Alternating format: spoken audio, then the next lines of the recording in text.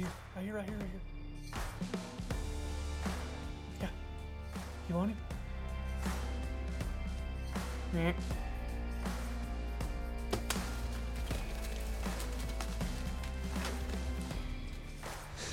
We're sorry, Mike's Archery. We apologize. You can thank Clay for not doing that. Go ahead and just hit it right now. We'll just hit it now. The Redneck Tech Podcast is brought to you by Mike'sArchery.com. They're a one-stop shop for virtually everything archery, bow hunting, and for your next outdoor adventure. Mike's Archery has been at the top of the archery game for over 50 years, and they want to give listeners of the Redneck Tech Podcast 10% off their entire online store using the code REDNECK10, all one word. Just put the code in before you check out, and your boys will hook you up. The guys at Mike's have always been good to us, and now they can be good to you too. Visit Mike'sArchery.com and get your gear now. All right, well, now that that's completely out of order, You know it's what fine. I did think about, though? What's that? Is Why are they not just on one button? Well, we've talked about this. Oh. Continue. is we just need to start playing the Mike's Archery at like random times so people never know when it's coming. They just never know when it's going to happen. So, Remember how we did this so that it would be more organized, and then immediately we just started with less organization than we had in the first 22 minutes of the last episode? you know why? It's because I'm not running the board. I just need to take control of the whole thing. I feel like Clay's doing this on purpose so that he doesn't Sometimes. have to be delegated to Sometimes. It's called weaponized incompetence. So this is technically, I guess, going to be episode 145 now. We just did a short 22-minute podcast. We're going to double up today. And this podcast is one that we essentially handed Keegan the reins, which we just introduced Keegan. If you don't know who Keegan is, listen to the previous episode. And the subject of this podcast is going to be what again? Explain it to me again. So we're going to try and go over the difference between shooting photos for social media versus like a magazine cover, or the difference between shooting for like social media content, YouTube shows, TV shows versus like bigger films or short film type. So let's start on the photo side. And I think the biggest, and I want to defer to you to this too, but the way that we even got on this conversation was we were looking through the Smug Mug earlier today, and we came across the Rent Guns and Gear pictures. That was the first shoot you ever did. It's actually when you're technically still working with Mark. And we had Irwin there. Shout out to Irwin.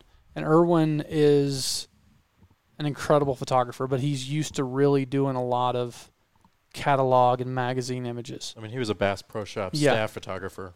And he takes incredible images. But at the end of the day, what we were doing for that shoot was we were doing more just social media images.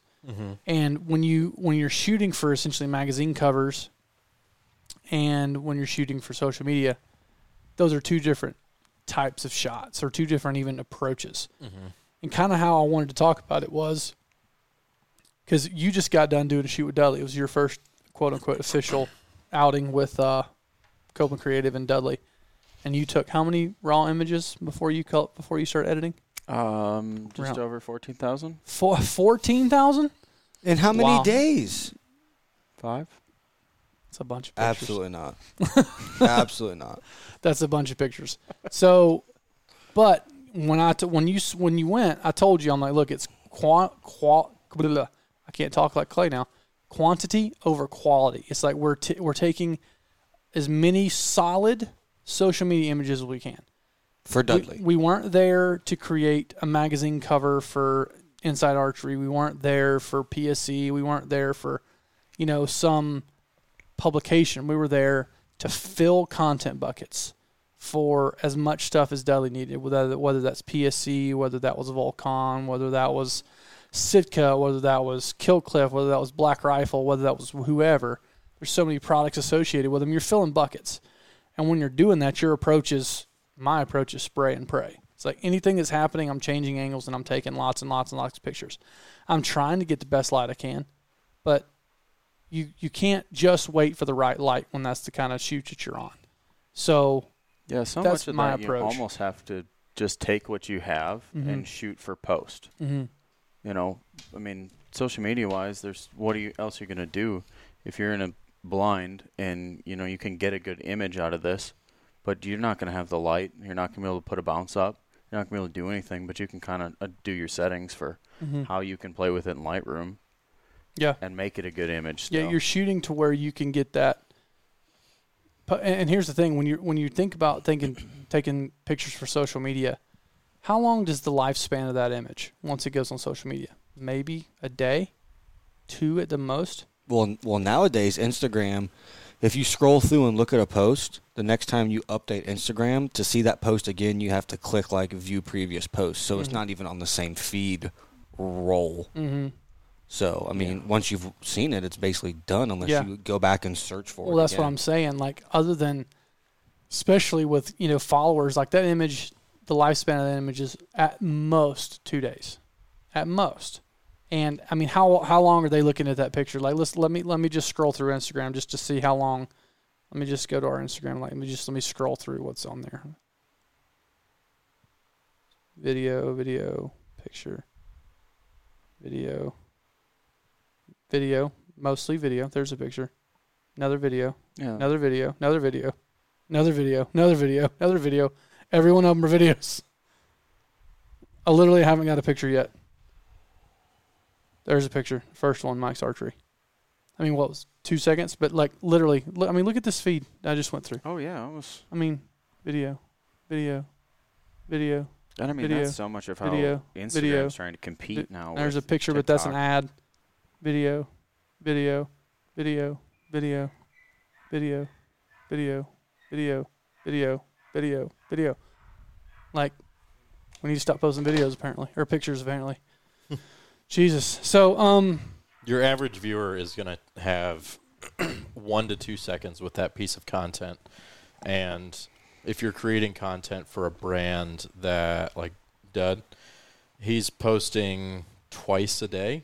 At least. So, I mean, by the end of, what do you get, 9? When you open up a profile view, you get 9 images. So, by the end of 3.5 days, that image is no longer even not even viewable once you go to the profile. You have to scroll down to it. And I don't know about, you might know more than me, Keegan, but I don't know about user behavior, but I imagine that most people aren't really scrolling through accounts very often. No, I mean, when was the last time that you clicked on somebody's account and scrolled through? Unless they were somebody that just followed you, random person that interacted with some of your content, or they had something really cool that you saw. Occasionally, I will, like, I'll go to that deal, the magnifying glass, Yeah. and I'll kind of scroll through this because I feel like it's not the same crap I always see, and I'll see something that's interesting, like, hey, I don't know who that is, Yeah. and then maybe I'll go and look at the first 10 or 15 pictures, and then I'll kind of go back and kind of the same thing. But yeah, you're right. I mean, but here's my thing: I very rarely do this anymore. If I'm scrolling, I'm on TikTok. I'm not on Instagram. Well, that's why you're seeing all these reels now, because Instagram's attempting to compete with TikTok. Yeah, that's what I mean. That's Yeah, the only time that TikTok's somebody just better, in my opinion. only time that somebody is like you said, viewing a profile is if they've seeked it out. Mm-hmm. Or they've came across it. So Well, essentially, it's your landing page for whatever you're doing now. right. It's like if somebody goes to Copeland Creative, they're like, oh, these guys work for these people and they're capable of these things. That's how I view it, is like that's your resume. For like if you send it to somebody, like, hey, what's your Instagram? Well, it's Cope Creative. And they'll go back and they're like, oh, man, they take good pictures. Oh, they do good video. Oh, they work with those people. That's what it is. And, it's that necessary evil. And I think TikTok is now the one where it's the endless scroll with the funnies, with the lower production value, and the how-tos, obviously the TNA. It's just got a little bit of everything, and it's just mindless scroll and scroll and scroll and scroll and scroll and scroll and scroll. But all the video, hopefully, that means we stay in business longer because people need it. I feel like TikTok almost has the goal to do what golf does to me, to where I can play golf and hit one good shot, and then I continue to play golf trying to hit that one good shot again. And TikTok gets you continually scrolling, looking for that one next TikTok that makes you just literally laugh till you cry. Yeah. And then you go to the next one, and it's not as funny. So you continually scroll till you try to find Well, that one. that's It's obviously not my love language with my wife, but we send TikToks back and forth to each other all the time. And then Ryer sends me some. I send them to Chuck. I feel like you don't watch mine. I watch every one that you send me. You don't ever respond. Some of them aren't that funny. Oh, I'm sorry that he didn't validate you. I just wanted that Thanks, camaraderie. Just wanted that. We camaraderie. I watch every one of them. That's the first thing I do is I look at my messages. Oh, which ones? Some of them are really funny. Some of them are like, that's not funny. I can see how Ryer would think this is funny. But I do watch all of them. I don't even send you half the ones I think are funny because I know that you just won't like them. Well, like Dudley never laughs at them. Makes me mad. Like I'll find some that are just hilarious, and he's just like, "It's not funny. It's not funny." And then this man had never seen the Chappelle Show before. That's insane to me. I know. Did you see Chappelle got attacked? Yeah, I know. Did you see what Chris Rock did when he came up to him? He's like, "Was that Will Smith?" Did you see where Mike Tyson got in that fight on the airplane? Oh yeah. Who fought Mike Tyson on a No one. plane? He fought someone. Oh, yeah. there Some was guy no- was messing with him. Dude, He finally just got up and He beat turned him up. around the back of the chair and just. Who messes with Mike Tyson? As somebody is not very smart. Who's like, you know what? This is the guy I want to mess with today, Mike Tyson. You know, I read a stat today. I know we're going off subject again.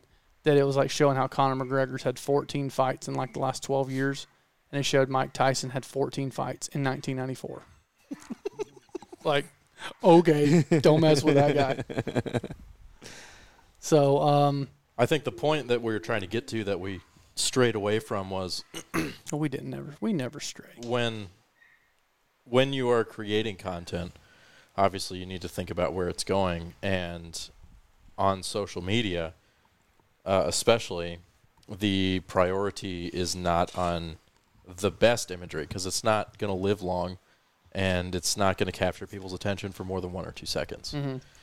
I'm going to argue with you on that one. I think Okay. you still want to take the best imagery, but what you also need to know is that it's okay to have flaws in that image, and not flaws that are like going to make it out of focus, unacceptable. Yeah.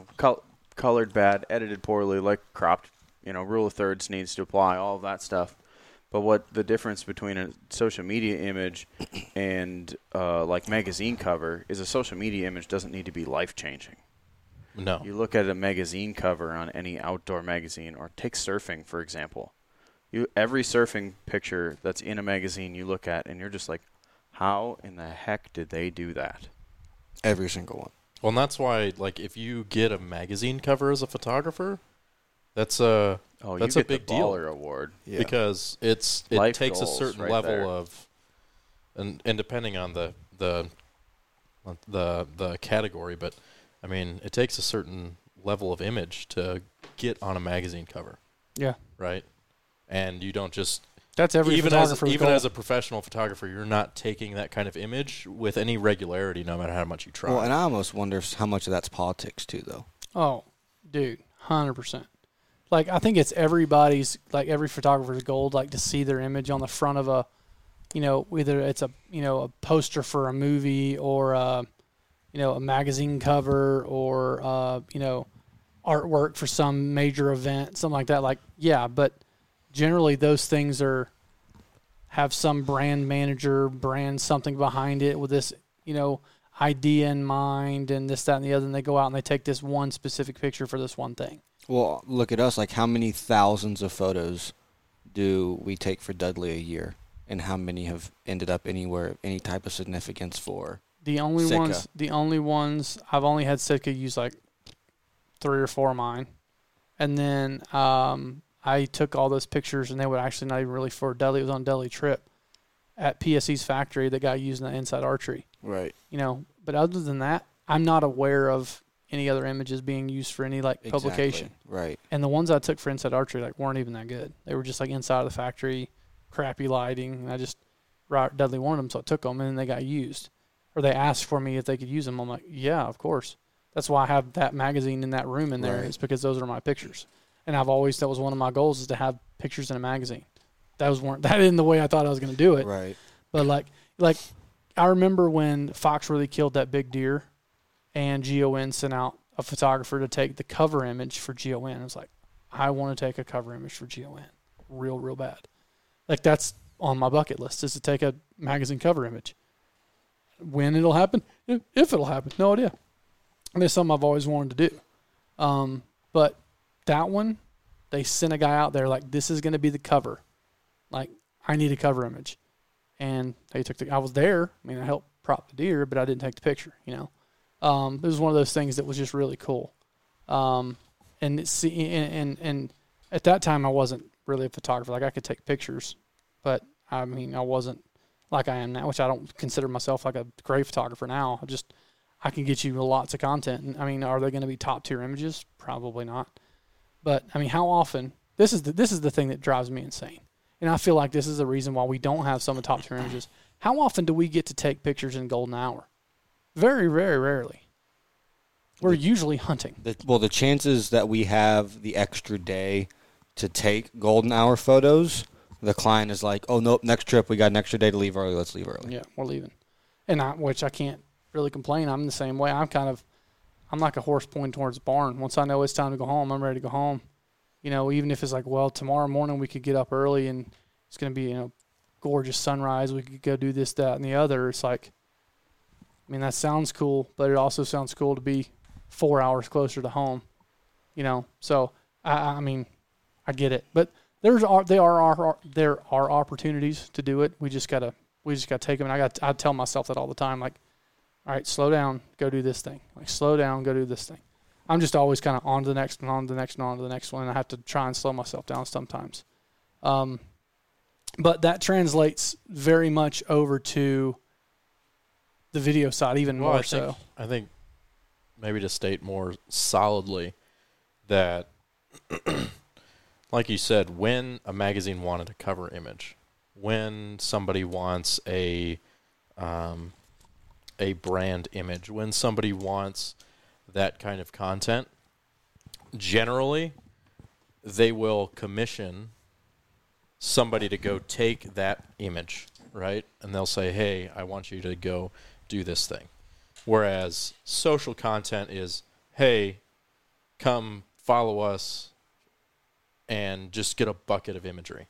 And so the approach and the intent is entirely different, which shapes how and what you can do. If you know that your goal is to take one good picture, then you're able to take time to really analyze and create that picture, right? Like some of those pictures, yeah, for sure are like taken in the moment, especially with things like outdoor and adventure content, right? Some of that stuff is taken in the moment. But a lot of those images are created, right? There's a large difference between, I've heard a lot, especially within like more of the artsy photography side of things. There's making images and there's taking pictures. Mm-hmm. You know, like a magazine cover is the classic example of making an image. Yeah. Right? You are creating that image. You're taking the time to craft everything that goes into it. And the shutter press is the smallest part of that entire process. Yeah. Right? There's all kinds of setup and planning and being in the right place. And, of course, shooting all types of iterations and different kinds of light in different situations. And then taking it back into editing and spending the time perfecting that image. Right? Like you talked to Erwin about how many pictures he will take on a trip, how many he will select, and then how many he will fully edit, and how long it takes him to get a final image. He's spending days post-producing, editing, doing all of the technical stuff on one image for the client, right? Mm-hmm. Whereas when you are taking it for social media, yes, like you said, you want to get good imagery. You want to get imagery that captures somebody's attention. You want to do all the creative things and get a variety. But you don't get to spend as much time trying to chase that one perfect image. You have to split your time getting a variety of images. And then when you come back, you need to deliver a bunch of images. So you don't get to spend 3 days working on one picture. Yeah. Well, you don't get to spend a week chasing one picture. You spend a week trying to get good pictures of all the things that are happening or all of the product that is being used or all of the experience, right? Well, there's a lot of nights that, like, say we're with Lee and Tiffany or Dudley or whatever. We go out hunting, we're taking pictures and filming throughout the day. We get back, we're dumping footage, we eat dinner. We're editing those photos we took that day, uploading them to SmugMug, and restarting fresh the next day, because we know if we don't edit those photos at night, we're going to be taking more the next day, and they're just going to compound. That's what Keegan did. Yeah. He took 14,000 and didn't edit any that night and had to edit 14,000 pictures yesterday. Good Lord, I wish I would have had time to do any of that. Mm-hmm. So, but that directly translates almost verbatim into film versus like episodic content, which we've talked about so many times. There's a difference in film and follow, being a cameraman, being a producer who's producing your talent and what's happening in the field with video. And there's the third option, which is a film, where literally every shot of every scene of that movie or film or series is lit, planned, acted out, and executed. And we've used the example of Badlands before. If you're a huge fan of Badlands, good for you. If I offend you, I'm sorry. It's just Badlands Film Festival. Just my opinion. Badlands has yet to put a film on the film festival. They're all glorified web episodes. There's nothing wrong with that. At the most. At the most. There's nothing wrong with that. But I just wish they wouldn't call it the Badlands Film Festival. Wish they'd call it the Badlands Festival of videos instead. I can see how hard you're trying to say something nice. I am. But, you know, there's guys that put their heart and souls into those things, and I get it. And some of them are very good, very moving. They're not films. They're still videos. And maybe I should define what the difference is. A film tells a very specific story that's moving, that's, like I said, planned out, pre-produced, all those things, and it doesn't have to have a kill in it. We're doing a film right now that we might not even put the kill in it. I don't know. But it may or may not have one in it. But it's a true film. It's a standalone piece. A standalone piece that has a message, that was filmed for a purpose, with lots of planning, lots of time on my end, lots of money now, to tell a story that we feel needs to be told. And we're not using things as a crutch.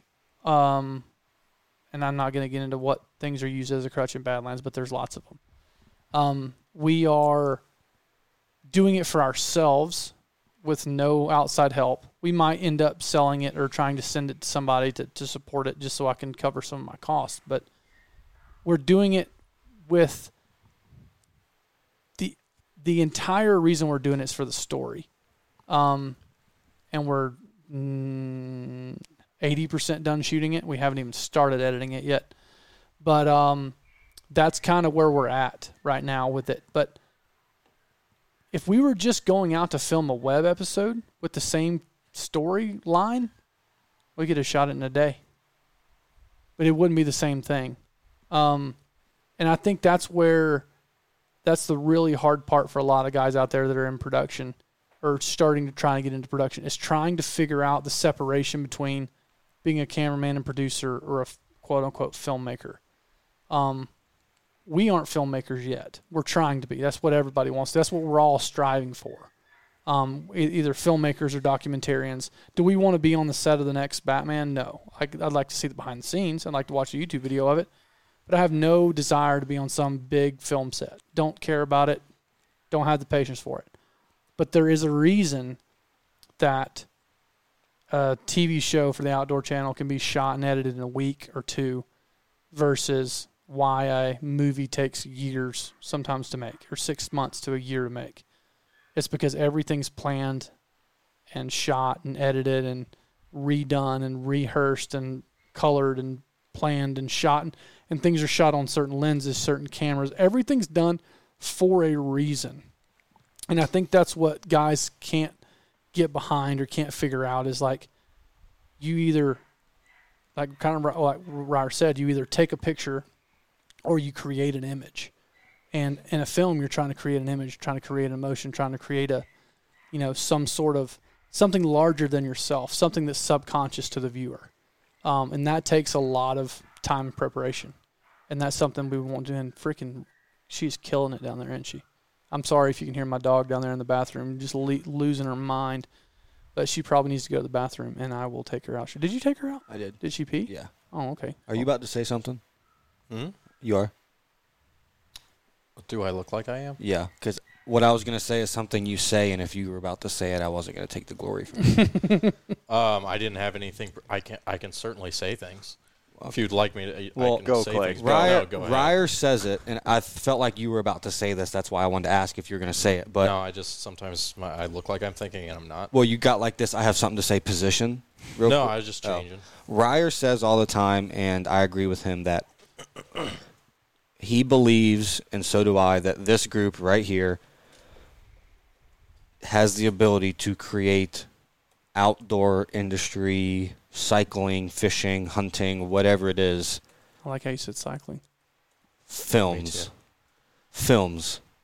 But I feel like because of the clients that we have, and there's nothing wrong with our clients and the content that they want or have us create, we get pigeonholed We get put in a box. into We certain get put in a things. box a lot. Like I feel like we're very good at what we do, and because of that, people don't come to us for other things. Mm-hmm. Well, and that's half the reason I want to do some of the passion projects and ideas that I have is like, look at what we can do. Look at what I can do. Well, Get the that's reference. pretty neat. That's real neat. Yeah. From the SNL, from the he Stewart. didn't get it. Oh yeah, Stewart. Stewart! Yeah. Look what I can do. But so there's things that we all have aspirations to do bigger and better things and different avenues, different videos, different genres, different everything. I don't see myself straying very far from the outdoor space because that's what I enjoy doing. But every time I hear somebody say, well, everything's been done, no, it hasn't. Look at the notes app on Caleb. Oh, yeah. It's Copeland's not all been phone. done, man. It's just finding either the time or the budget or the right partner to go out and do it, and to where you don't leverage everything you've ever done and losing everything if something goes terribly wrong on a shoot. And that's another reason why Keegan's here is like I want the brain power and the brain bandwidth to be able to go after different things and do different things, and I have to have somebody here to help. So you're here to help. You're going to be on the road and handling in-house social media. So I want to go back to the Badlands Film Festival thing. I am almost scared for us if we put it in, because I feel like the Badlands, if people, I think lots of hunters will hate it. They won't get it. I feel like if people like us who have the ability to create a film had the time to take 2 or 3 or 4 weeks out of their busy season to create a film and put it in Badlands Film Festival for whatever the money prize is, $1,500, Yeah, it's not worth it. Yeah. they would have already done it. And I feel like Badlands Film Festival is the avenue for people trying to get there to get their work out. And I feel like, for people that don't know, Badlands Film Festival, there's probably 100, 150, 200 videos that get submitted. Oh, I bet there's more than that. And then they go through a panel, and the panel judges on whichever ones get in. From what I heard, it's not even the panel. It's It- one dude's opinion, And I feel like which sucks. if we were to put our film in, and I don't want to sound boastful, but if we were to put our film in, it would almost not be put in because it would automatically win. And that sounds bad, but like ours would look completely, or anyone out there who does this professionally that would create a film, it would look completely different than the vlog style YouTube videos that are going in Badlands, to the fact that it would look so different they wouldn't want it in because it wouldn't mesh with it wouldn't fit. exactly. It's not going to be the same thing. I mean, Yeah. we're not comparing apples to apples, and that's Right. what I've been saying for years. And that's why I don't even think if we finish, which I plan on having it finished and editing this summer. Now that Ryer's got a new piece of gear that we can really handle that 6 and 8K red footage on. Hopefully. Reviews come later. Yeah, so But we can tease that, though, but Ryder got a new computer. Mac Studio.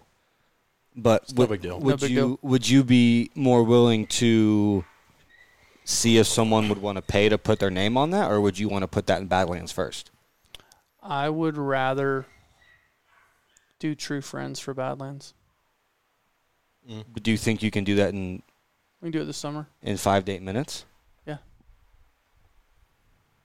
So I think you could honestly even do even shorter than that if you wanted to. Because what is it, 1 to 3 and then 5 to 7? No, it's like 3 to 5 and then 5 to 8. 5 to 8, I think is what it is. Here's a couple thoughts. I have been thinking about things. I'm going to disagree with both of you guys on a couple of accounts. Weird. I'm used to being disagreed with. I'm married, you forget. So go ahead. It's not saying that this is new. We just had a whole argument before. I think that your definition of film does include what is in Badlands. What you're trying to define as a film, your definition describes a narrative film, which has not been done in Badlands. You're correct.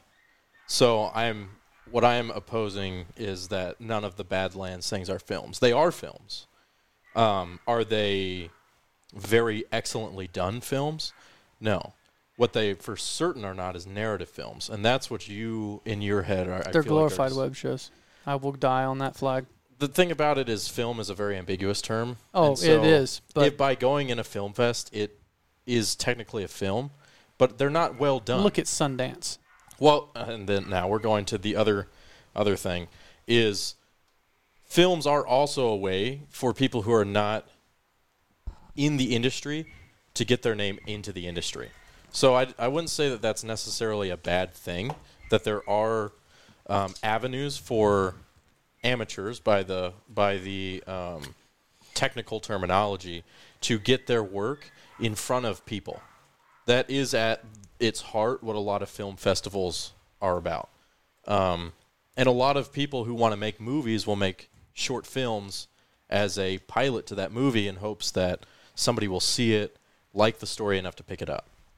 So I think that those are two things that I wanted to say because I just wanted to be a little bit more specific about the terminology that we're using. Now, I'm not going to disagree with you, Caleb, that one, there are not narrative films in Badlands. And by narrative, we mean a film that tells a story outside of reality, right? Every single story that has been told in Badlands is based in some part in an experience or a story that happened in real life, right? Well, they're documentaries. They're web film. They're not What films. hasn't been done is a narrative fiction film.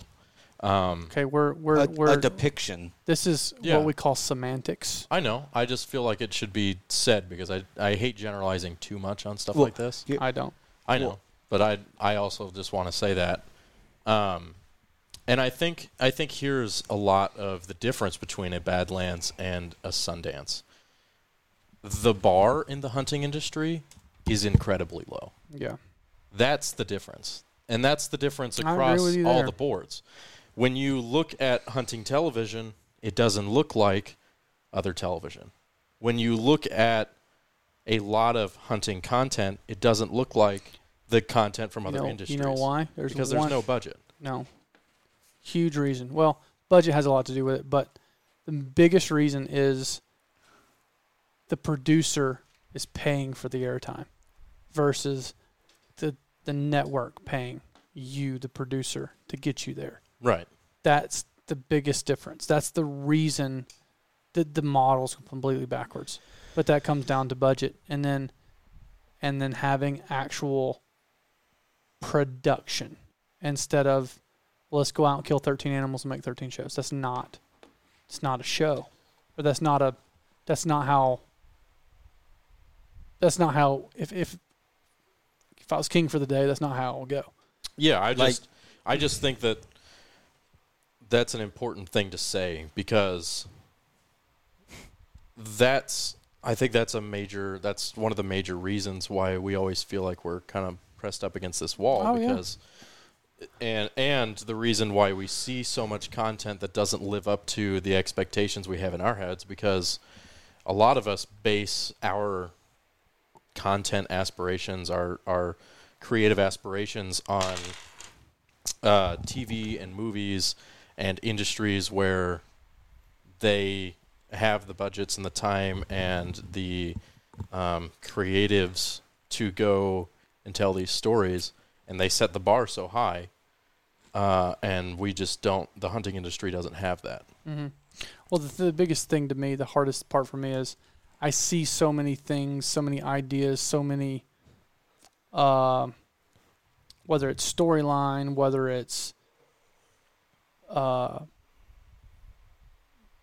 production value elements, whether it's angles, whether it's style choices, whether it's all these different things I see in films and in, really good like Netflix type series, and I want to incorporate those in what we do.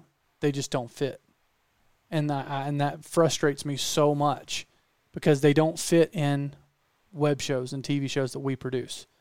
But they would fit into things that we have ideas for. Mm-hmm. And that's why I want to be able to have the flexibility to where we can do those things every year and say, look what we are capable of doing. And I want it to be, and still the crown jewel that we've ever done, in my opinion, is what we did with Bluestem. And that, for those of you that know, went horribly wrong on the sponsor side. So it didn't really get seen as we wanted it to be seen. But that really opened my eyes to what we were capable of doing. And we were even still inside a box there a little bit because we were really pigeonholed with only doing, like waterfowl hunts to tell the story of the guides. More, I would love to have been able to go with their families and show the time away and, have essentially an entire year to tell that story versus a week. Mm-hmm. We still were in a box to some capacity. So, well, you always operate with constraints no matter what you do, for certain. But in, I think, the hunting industry especially, and some of it is due to the nature of what we're filming. Like, you do have to operate within the constraints of a hunting scenario if you're trying to film a hunt and trying to film a kill, right? You just can't do some stuff. Because if you try to do some stuff, you're not going to get a kill. Yeah. So, but by the nature of some of it, you have constraints due to that. But there's also a lot of other constraints, that if you didn't have them, you could do a lot of cool stuff. Well, and you also say, meaning R ratings. The hunting industry is many years behind. Yeah, well, all the other industries. I don't even know if it's at this point. I don't even know if it's years behind anymore, or it's what happened with Bluestem and the sponsor come in and said, "Well, I can't watch this with my children." It's like, okay, don't watch it with your kids. Is that saying you can't put Scream on Netflix because your kids could watch it? That's 100%. What I'm saying. Yeah, that's what I'm saying. It's not even. It's an old gentleman's club now. And it always has been. It's a good old boys club. It's a good old boys club. It really is. And at what point do we get to break that mold? And if we don't do it, somebody else is going to. Black Rifle's already doing it a little bit. Not necessarily just as in this industry, as in, look at what the industry they walked into, though. Their competition was Starbucks. The most buttoned up, clean. Oh, I'll have a bear day. Yeah. I mean, that they were there literally went in and said, we are going to be the anti-Starbucks. And a lot of the... And they owned it. Well, at some point, there's going to be a hunting company that does it. Yeah.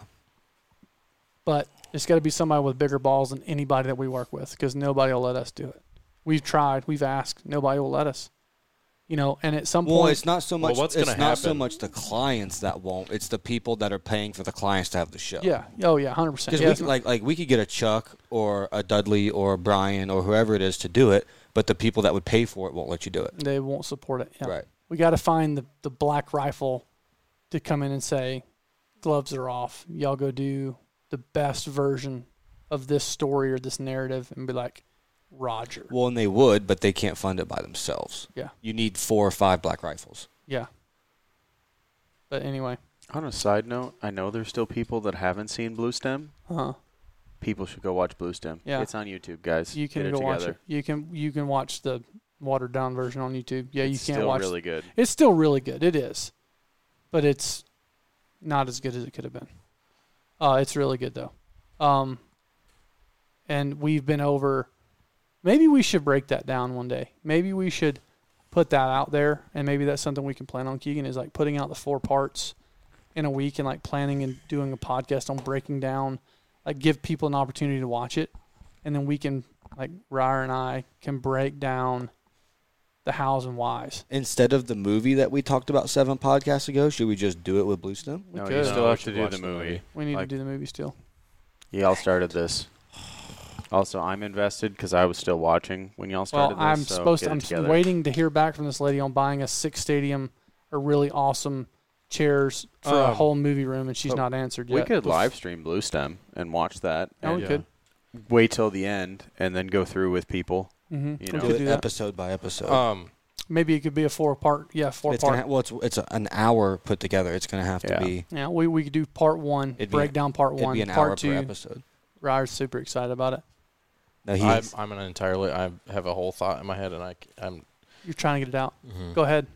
I think that we need to talk more practically about the difference in approach between how we film a web show, a TV show, and a film. Because Okay. we talked theoretically about a lot of the differences between maybe them, and then got into some, headier industry Imagine insider that. talk. Are you I know. okay? Huh? Are you okay? What do you mean? Are you running a fever? No. Because you're wanting to not talk theoretically and want to talk practically, and I just wanted to make sure that you were okay, buddy. Yes.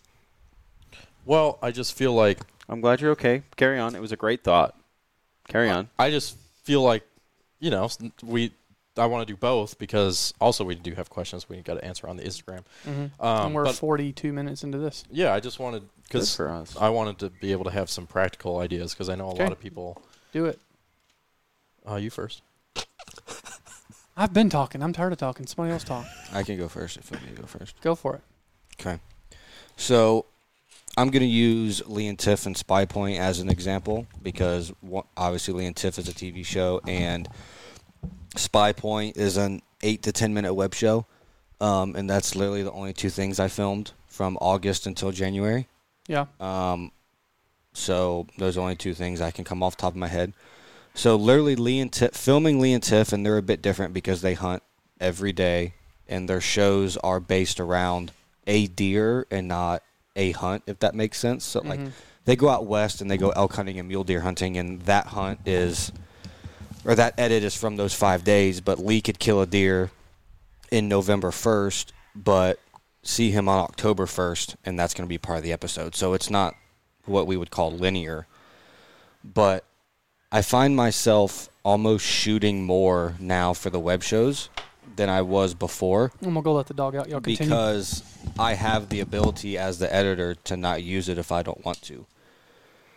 No, if that makes sense. Like, I will film enough to make a 25-minute episode, and knowing that if we get back in to editing and there's 3 days of 5 where nothing happened but 2 super action-packed days, I have the liberty to throw those 3 slow days out and just show the 2 action-packed days.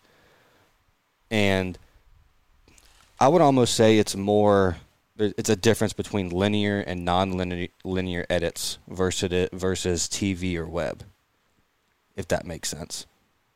To a degree, of course. Like TV, you still have to meet that 22.5-minute time mark or you can't make a show.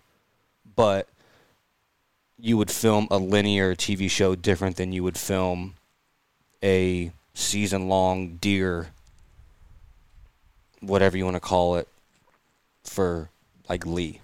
Does that make sense? Yeah, I think that more of it comes down to the style of whatever it is you're doing, plus where it needs to go and how long it needs to be.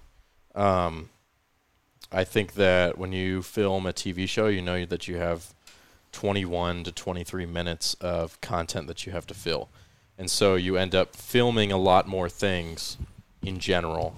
And also when you film a TV show, you have built-in, which you have on web shows, but more so on the TV side because of how much more expensive it is to have a TV show. You have a lot more sponsor requirements on a television show.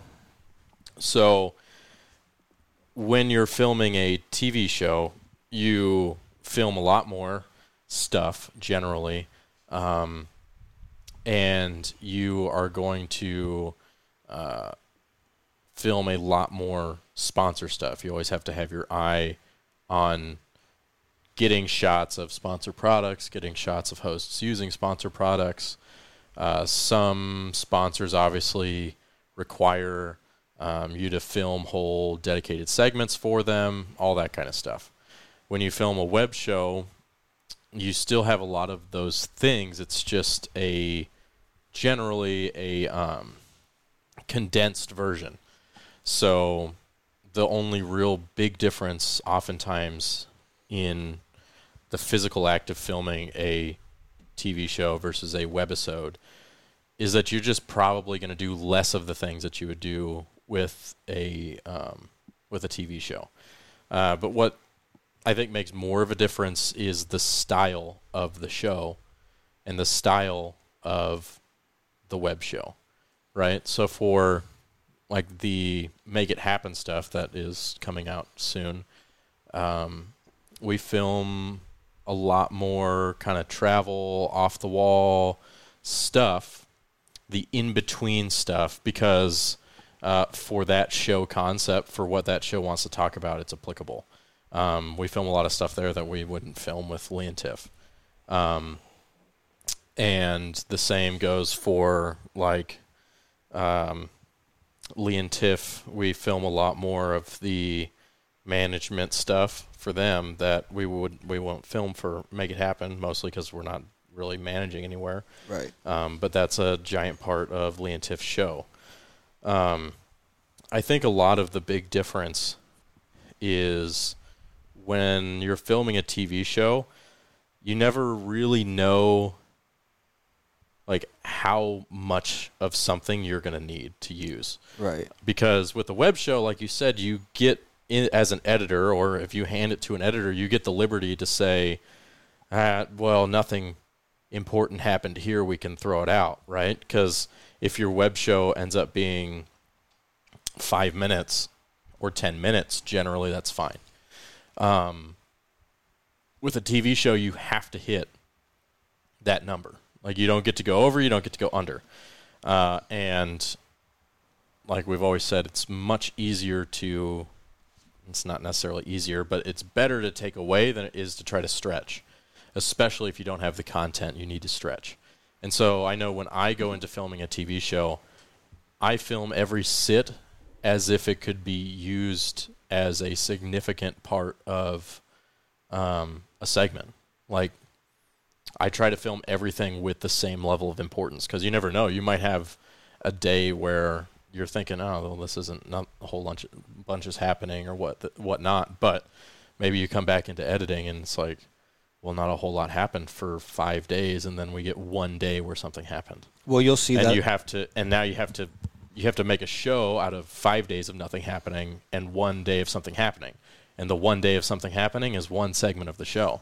So you have 3 segments of the show, basically 15-ish minutes, where the nothing happening has to be interesting. Right. And so you, as a producer, are always trying to make everything that is happening usable within the show, right? So if nothing is happening, let's make something about nothing happening. You still have to document the events of Right. the day. Well, that's filming your web show, your TV show. Right. You're documenting everything. Yeah. Where you could take it into like a short film where you're filming, you have your shots. This is all you shoot. Where you go into your TV, web show, anything else like that, even your generic like YouTube shows, they're just documenting everything.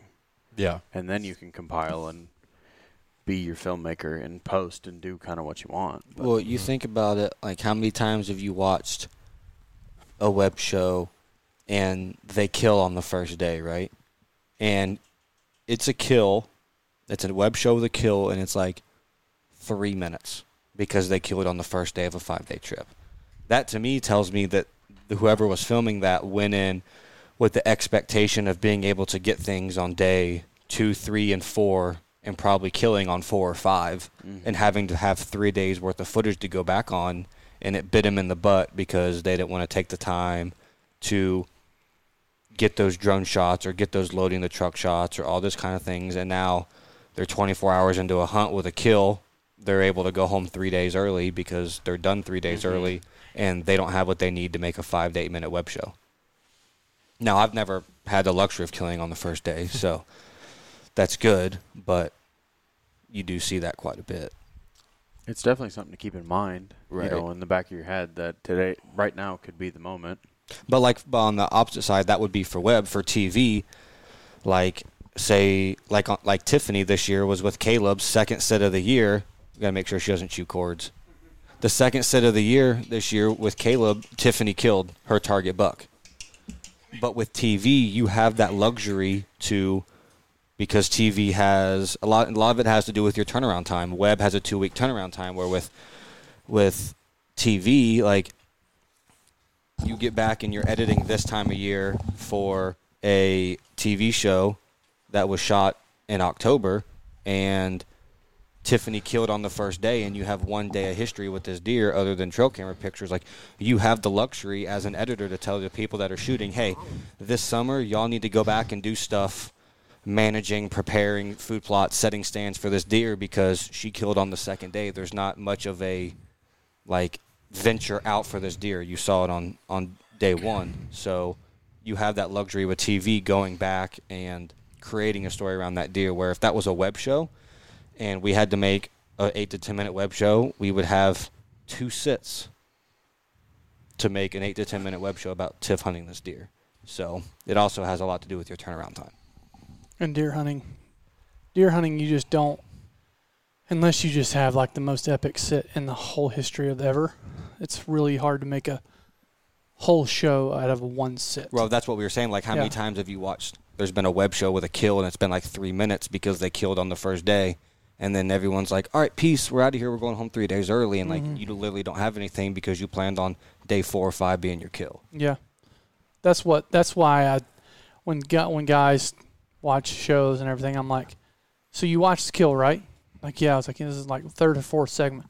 Yeah, I was like, so there was another 21 minutes of content. Where'd it come from? And they're like, huh. And then, I mean, it's like this so subconscious to them that they don't even realize that there was a week of work went into that. A week of shooting and then a week or 2 of editing. It's like they're just like, oh, I didn't even understand that. That doesn't make any sense. It's like that's why I encourage somebody to follow along with what we do on editing and stuff like that. To like, there's so much time and thought and effort goes into this, and that's why it's so frustrating for us as we go and we create these films or episodes or TV shows or whatever, and we got so much time invested and money invested, and people like, yeah, man, that was a really cool deer. It was a big deer he killed. It's like, gosh, man, there's so much more to that episode than that. Oh, and by the way, if you're watching the YouTube live stream, you get to see the new pup. If you're not, then you suck. Well, that's like the big deer that Brian killed in Alberta. Unless people are listening to this and they hear me say that y'all killed on the first night and you had to go back the next evening and fake pass on deer to make an episode, they would just think you had like just the perfect. You know what? Guess how many other people are actually willing to do that too to make a better story. Probably. And that's what another thing that drives me insane. We've talked about it before. Is did we lie to the viewer? Maybe. Was it more entertaining? Absolutely. And that's what we're there for. We're there for entertainment. We're there for products. We're there for companies, and we're trying to do the best job by those people as we can.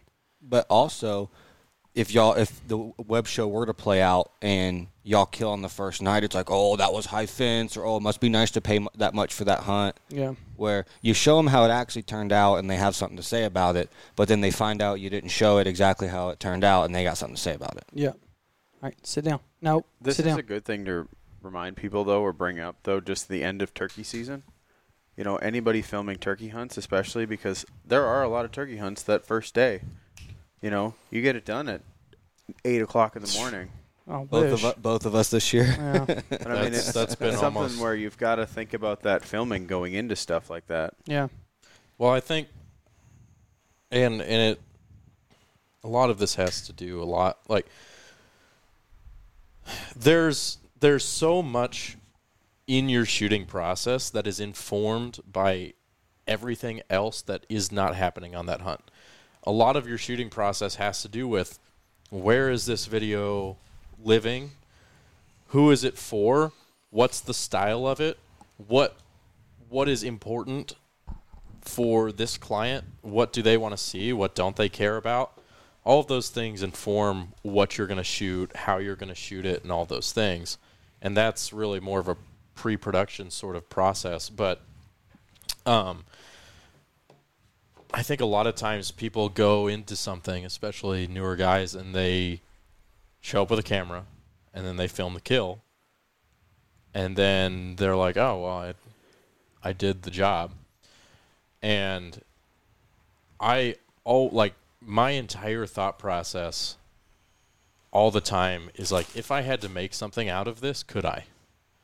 Yeah. And so I act and I shoot more than most people because of that thought process. Well, that's a good thought process to have, though. You always have what you need. Right, and I do it like on a granular basis.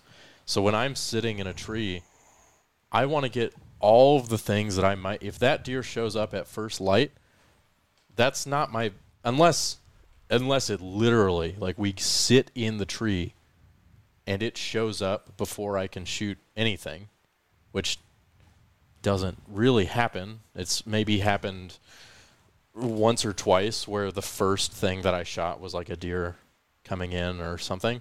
But most of the time, when I show up and we get set up, I start filming things immediately. Scenics and locations, and as soon as there's enough light that I can get an interview, I get the interview. Yeah. Because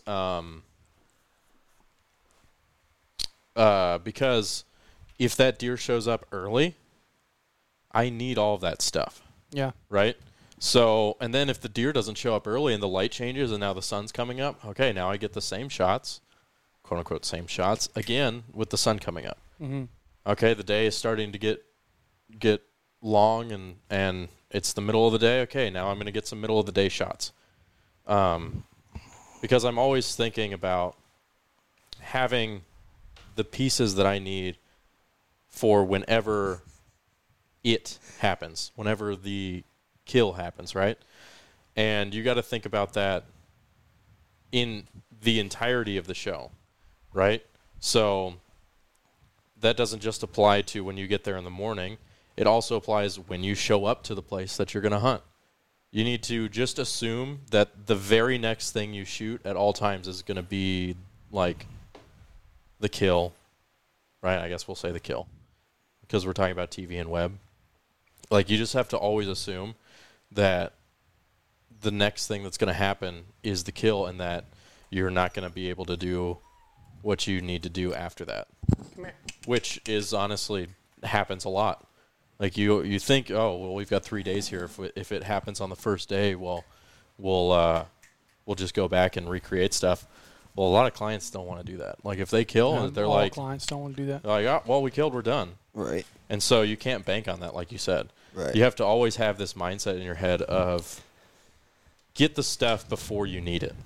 Like, think about what you need and be getting those things before you need to get them. When I'm in a tree stand, I kind of have a stock set of B-roll shots that I just get because I like those B-roll shots, and I know it gives me 7 or 8 shots that I have. Mm-hmm. And I always get those as soon as I can see with my camera. I get those because then it's like your early morning. You get those, and then I get them again, mostly for TV. Web, not so much because I know it. Not everything's gonna get. I've kind of gotten to the point. I think all 3 of us have where when we're shooting web, we know what's getting used and what's not. But with TV, like Lee and Tiff, as soon as my camera can see to where my ISO is not through the roof, I'm getting those B-roll shots. And then in gray light, I'm getting those B-roll shots again. And then as the sun's coming up, I'm getting those B-roll shots again. And then when it's daylight, I'm getting those B-roll shots again. So I now have them 4 different times of the morning for whenever they need to be used. But then as the sun's coming up and flares start happening, or you can see things or silhouettes, I'm getting other B-roll shots out of those 5 or 6 or 7 that I normally get. But even then, that gives you a timeline just of that before you even start filming deer or talking of the morning progressing.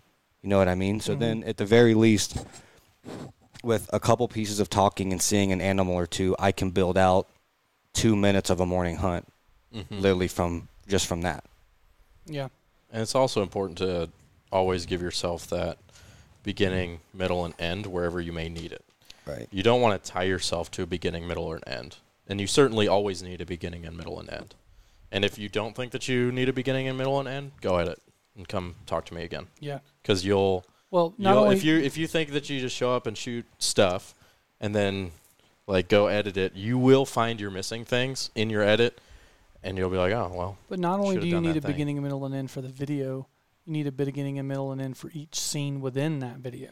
Right, and you also need to have the flexibility to, okay, well, maybe I need to draw this whole hunt out. Let's start from dark and go through. Or maybe I don't need to do that.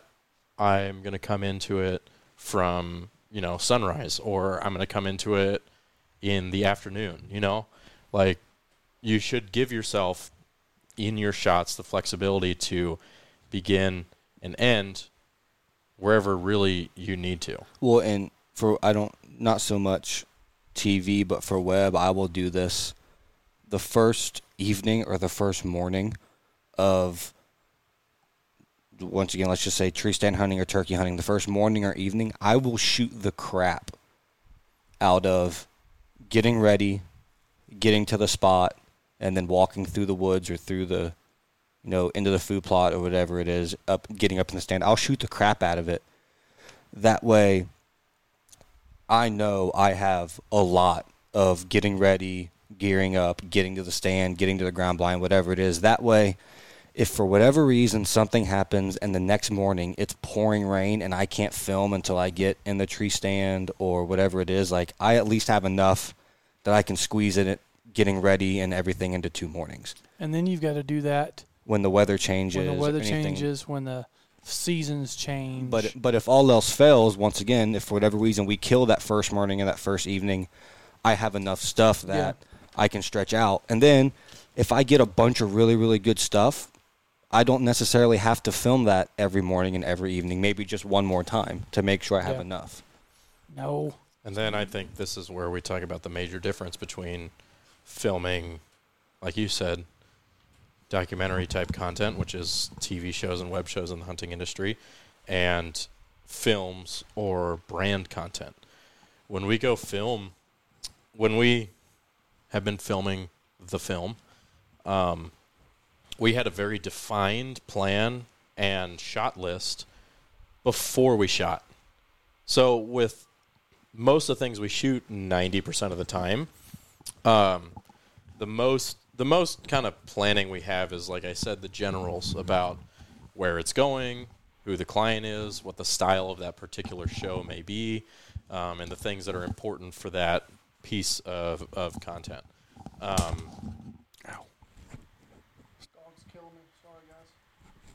But other than that, like we don't plan, okay, we need this shot and this shot and this shot and this shot and shots of these things, right? It's all very just kind of general situation-based, instinctual, based on, like I said, all the kind of general planning. When you go shoot a film or you go shoot a piece of very specific brand content, we will have a list. Sometimes we'll literally have a list of, okay, we're going to start the piece with this. Then it goes here. Then it goes into this thing. And then it ends here. And then that may break down into, okay, we need these 5 or 6 shots here. We need these 15 shots here. We need these 10 shots here. We need this lapse, this drone. We're going to do these things with the GoPro. Like, before you show up to shoot that thing, you already have a pretty defined list of all of the stuff that you have to shoot. And then you just go execute that list.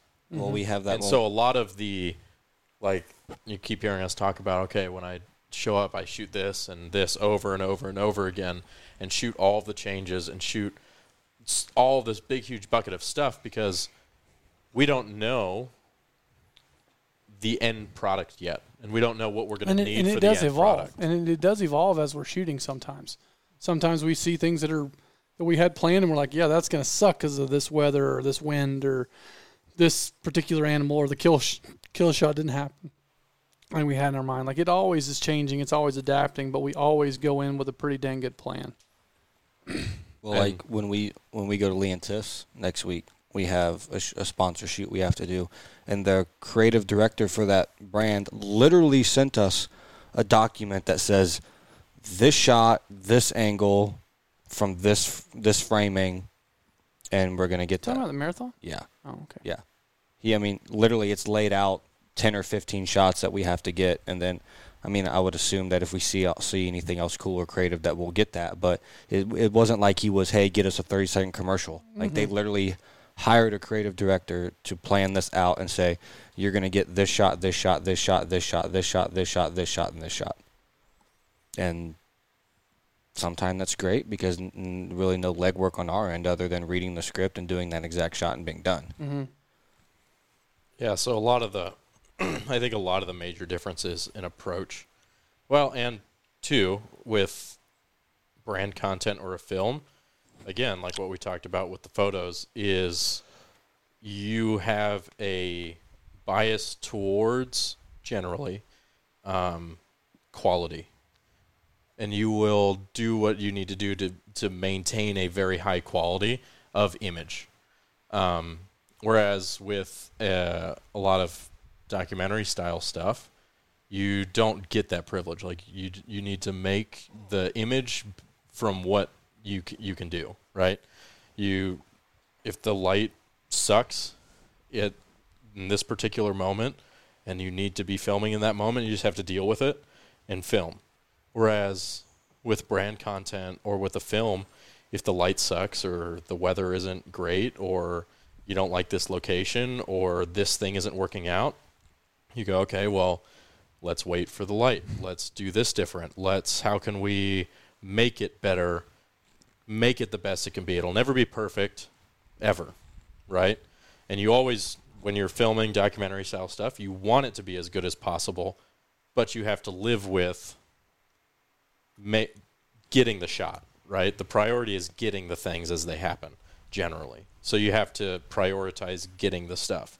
When you are filming for a brand or a film, your priority is getting it as good as possible, and generally you don't have to get it then. You can wait or do it differently in order to get that thing. Yeah. And so your approach is entirely different. I think about that with like Yellowstone and like how many times they're shooting in absolutely perfect lighting conditions outside. And they're also how much time do they wait? Be like, yep, we got to wait for the light to get right, or they wake up on set and it's cloudy and they're like, yep, not shooting today, waiting for the better light. I did that last year in Alaska with NCIS. They came out to the lodge and shot an episode. Oh, really? I didn't know that. Yeah, and they had their set list, and we had to do 2 days worth of stuff in one day because the next day it was supposed to be cloudy and windy. Yeah. And they couldn't have that because it wasn't going to mesh in their scene. Mm-hmm. So we had to do all of this, but we also had to wait like for the right light and timing. So we were trying to like flip-flop and cram stuff together, and it just ended up that it was okay, but they've got a specific color tone in the sunset that they want for that shot, and they're going to sit there by God and wait for it. Yeah. Gosh, it'd be nice to be able to do that. And a lot of like a production like Yellowstone, 100% has that planned in, where they know, hey, we're going to have weather days where we can't do this, and they just have it planned. And yeah, because there's going to be some days in Montana where it's so like windy you physically can't shoot that day. Yeah, can you imagine the audio guys trying to fix that? God bless them. So we done there? You ready to answer questions? We're already an hour and 9 minutes into this one. We probably should answer questions. Do you think we covered it?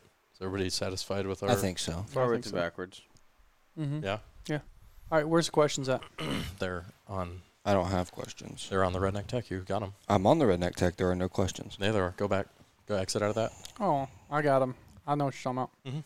Oh, I thought you meant on a live stream. Yeah, no. Oh, my bad. Okay. All right, here we go.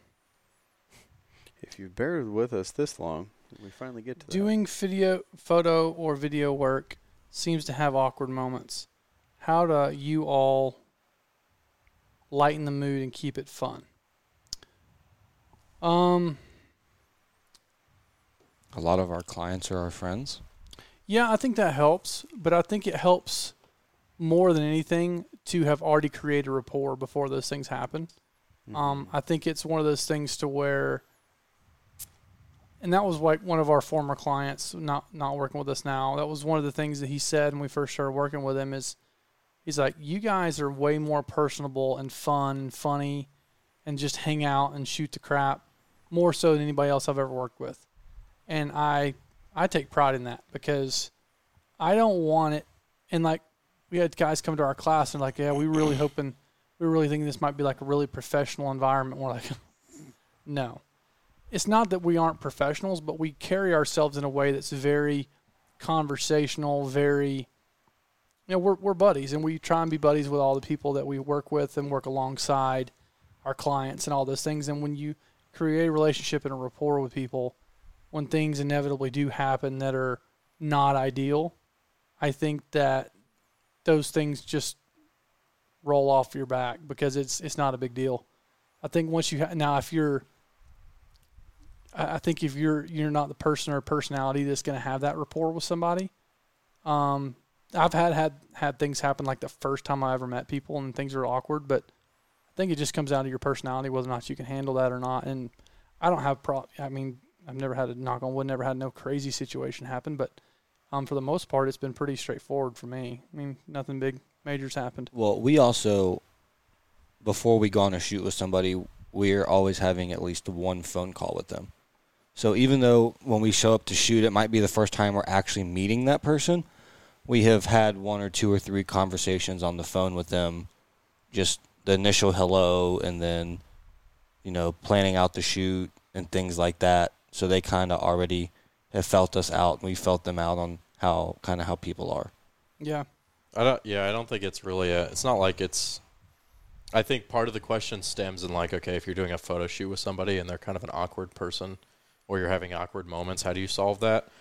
I think a lot of it is just, it's either your personality or it's not, right? Like if you are able to go hang out with people and talk to people and get along with people and spend time with people, you're probably going to be fine. If you are the type of person who like can't do that, then you're going to have a hard time. And it's not really like you can teach that. I mean, it's just kind of like be positive and just bring a good attitude to the situations. And generally, most of the time, you'll be fine. Obviously, there's always crappy moments that happen, but the thing is, everybody is in it together, right? Like if some crappy stuff is happening, everybody has to deal with that. Everybody that is in that situation is having to deal with that thing, So it's just kind of like, hey, just you deal with it, be positive, make some jokes, just be a cool person. Yeah. And that's usually going to get you pretty far. Yeah, I think that's the answer. So Big Daddy Hauser said, born and raised us 45-minute web shows. Takes a little longer than it takes him to take a crap to watch one, but they're like lower quality films. Not a web show. It's a vlog. It's a vlog. I don't understand if that's a question. Also, my response might be a little longer than film, but I like longer films than most people. Yeah, that's a vlog. That's not a film, and it's not a web show. I don't know if there's a question in that. I tried to make sense of it. Cereal Box, do you shoot film, quote-unquote, cinematic for TV, or keep that film and keep a different format for TV? What are viewers' expectations for each? I'm trying to figure out the difference between them all and how to shoot them differently or / better. I think what he's asking is, do we shoot films different? The film that we shot, do we shoot it differently than we shoot like TV? And the answer is yes. we shot part of it. We shot it very, very with a very strategic purpose in mind, and with the film. The film, we shot a very specific we literally started out locked down on a tripod, and we moved to slightly handheld. Then we moved to very chaotic handheld, with a goal in mind, and then we shot it on a red because we also knew that we were going to do some different things in color correction that we would need that raw file for. So yes, we do shoot it differently, but it's for a reason, not necessarily the quote unquote cinematic value, I guess, which I guess it kind of would be. And then for TV, really what we're doing there is we're trying to get the best quality we can, but within the confines of time and space. And what I mean by space is how much gear you can physically carry with you and how quickly you have to change lenses, to change gear, to modify things while on a hunt. That's your limiting factor most of the time. That's why we try and shoot with one lens most of the time, our 24 to 240, just because you just don't have the time a lot of times to switch lenses, to change, focal lengths, or, I want a faster lens for this or a wider lens for that. Like, we just don't have the time to do that. Whereas in a film you do. But all those things, like drones, like time lapses, like high speed, like all this, those are all tools in your toolkit. They shouldn't be used as a crutch. Again, I think this is also more of a question of style than anything else. We could take the 3 different TV shows that we've worked on, and every single one of them is filmed slightly different. Huntmasters was filmed more cinematically because the style of that show was in the vein of a more cinematic show. So yeah, we definitely filmed that one different.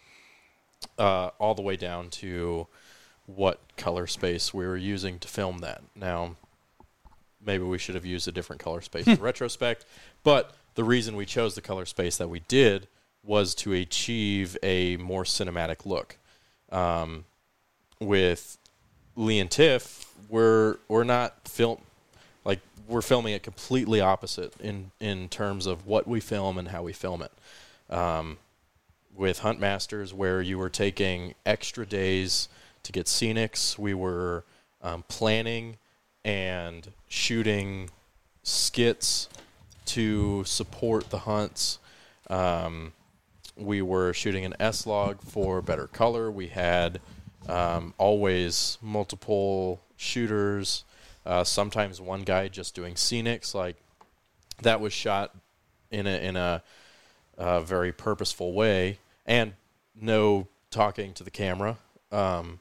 Greg didn't like that, so any talking that he had to do was either done in voiceover or done to another person, to another person, right? Whether that be a guide or somebody else. So you have to shoot in a very specific way for that, and it gives it a more cinematic feel. With Lee and Tiff, we're not doing those things. You're producing a lot of talking. You're getting things as they happen. You're not usually taking extra days to get scenics, and the scenics, I don't think that the scenics are not getting used as heavily in their shows they would be in Huntmasters. You were shooting in a Cinetone color space because the color grading isn't really, it doesn't need to be extravagant. It just needs to look good. Yeah. And the turnaround time on that is more important than perfecting the color by using S-Log. And the way that we shot this film is stylistically different than the way that we shot Blue Stem. Yeah. While Blue Stem is it's definitely,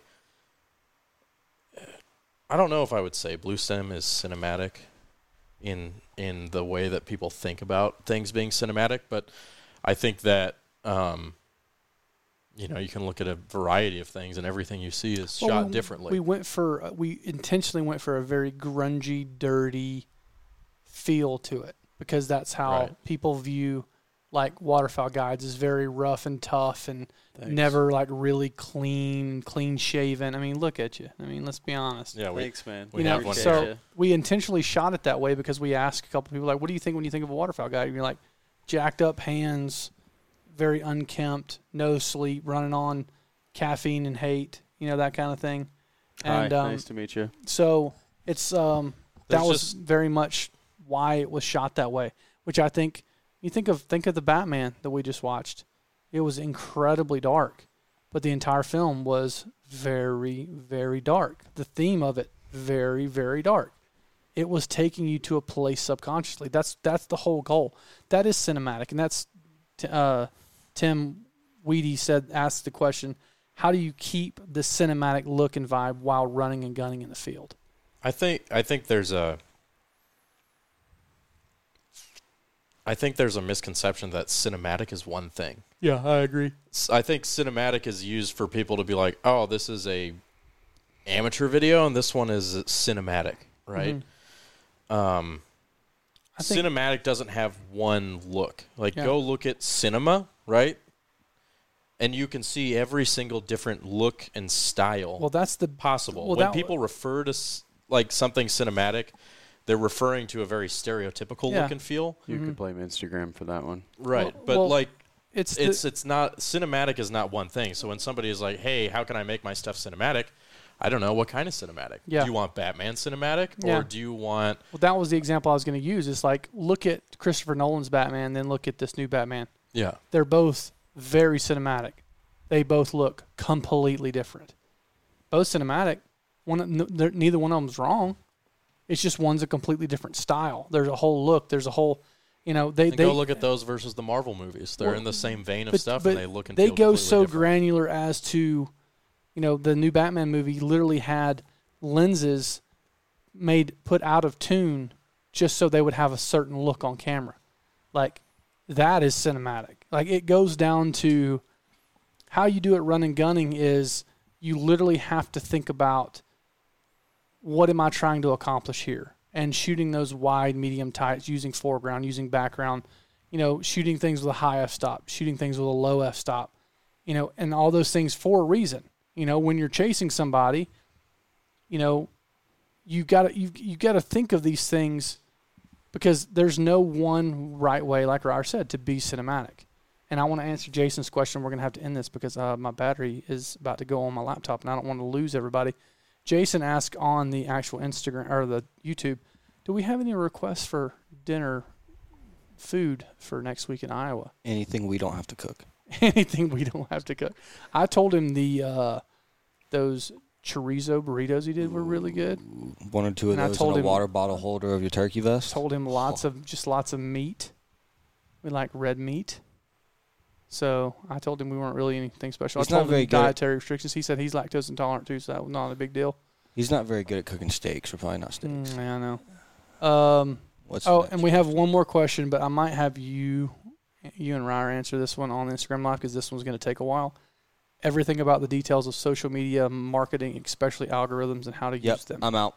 Yeah, that one's. I think that might end up having to be like one to wait for like a full-on podcast Yeah. to talk about, because we're not going to be able to cover that one on the fly Nor specifics. do I want to. Yeah. I'll be So- sick. I'll be sick and that day. Tim, I agree. The term cinematic is very overused nowadays. 100% agree. I But think- when you I see think- something cinematic, you know it's cinematic. What show does Tim edit? I don't know. What show do you edit, Tim? Answer the YouTube thing.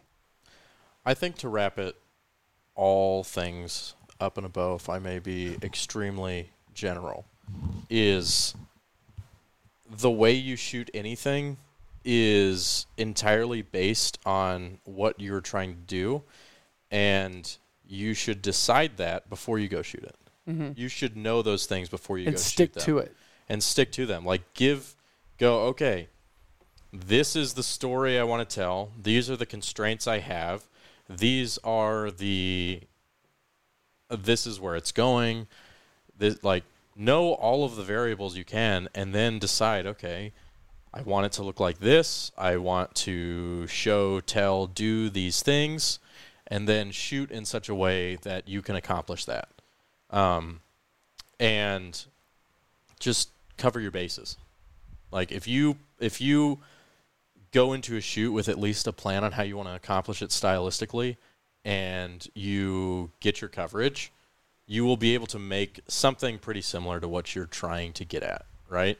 So, like, I can't sit here and give you the answers like, oh, if you're going to shoot TV, do X, Y, Z, because if you came to me tomorrow and gave me a TV show to shoot, I would ask you a whole plethora of questions to help me determine what it is that we have to shoot and how we need to shoot it. So you just have to, when you're thinking of shooting something, sit down and say, and think about, okay, what are all of the things? How do I want it to look? How do I, go all the way in the future and think about that end product, and then go, okay, what are all the things I need to do to accomplish that end product? And that will inform how you shoot it. But not only the end product, the nuance of that end product. Like, I don't want just, like, I can't tell you how many times a client has said, they'll call us and they say, hey, we want to do a video launch for this new product. Like, okay, what is it? What do you got in mind? I don't know, just something cool. I've been told that so many times. AKA, I don't know what I want. I want you to tell me what I want. I muted myself. Until you see what we come up with, and that's not what you want. Yeah. Or the best thing is I was like, send me a video example of something similar that you like. And I know where this is going. And then it's like, okay, well, your budget's $1,500, and you just sent me a no less than $100,000 Warren Winch video. Or the Ford Raptor commercial. Or the Ford Raptor commercial. And you're like, are you kidding me right now? What's our budget? Oh, $5,000? Oh, cool. That's not what you're getting. Let me go down and get a Chevrolet S10. There's nothing more frustrating. Half of the first shot cost twice your budget. That'll happen. So, Tim edits Extreme Outer Limits. Okay. Long range hunting, filming the last 2 years and editing the last 8 months. I got you. Shameless plug. Shameless plug. Extreme Outer Limits. All right, that's all I got. We're about to run out of juice on the Instagrams anyway, so we're going to have to roll. I bet Ryers would last longer. They're probably about the same, actually. I was trying to give you a little something there, but Hate your guts. All right. Hit the correct button this time. Peace. Peace.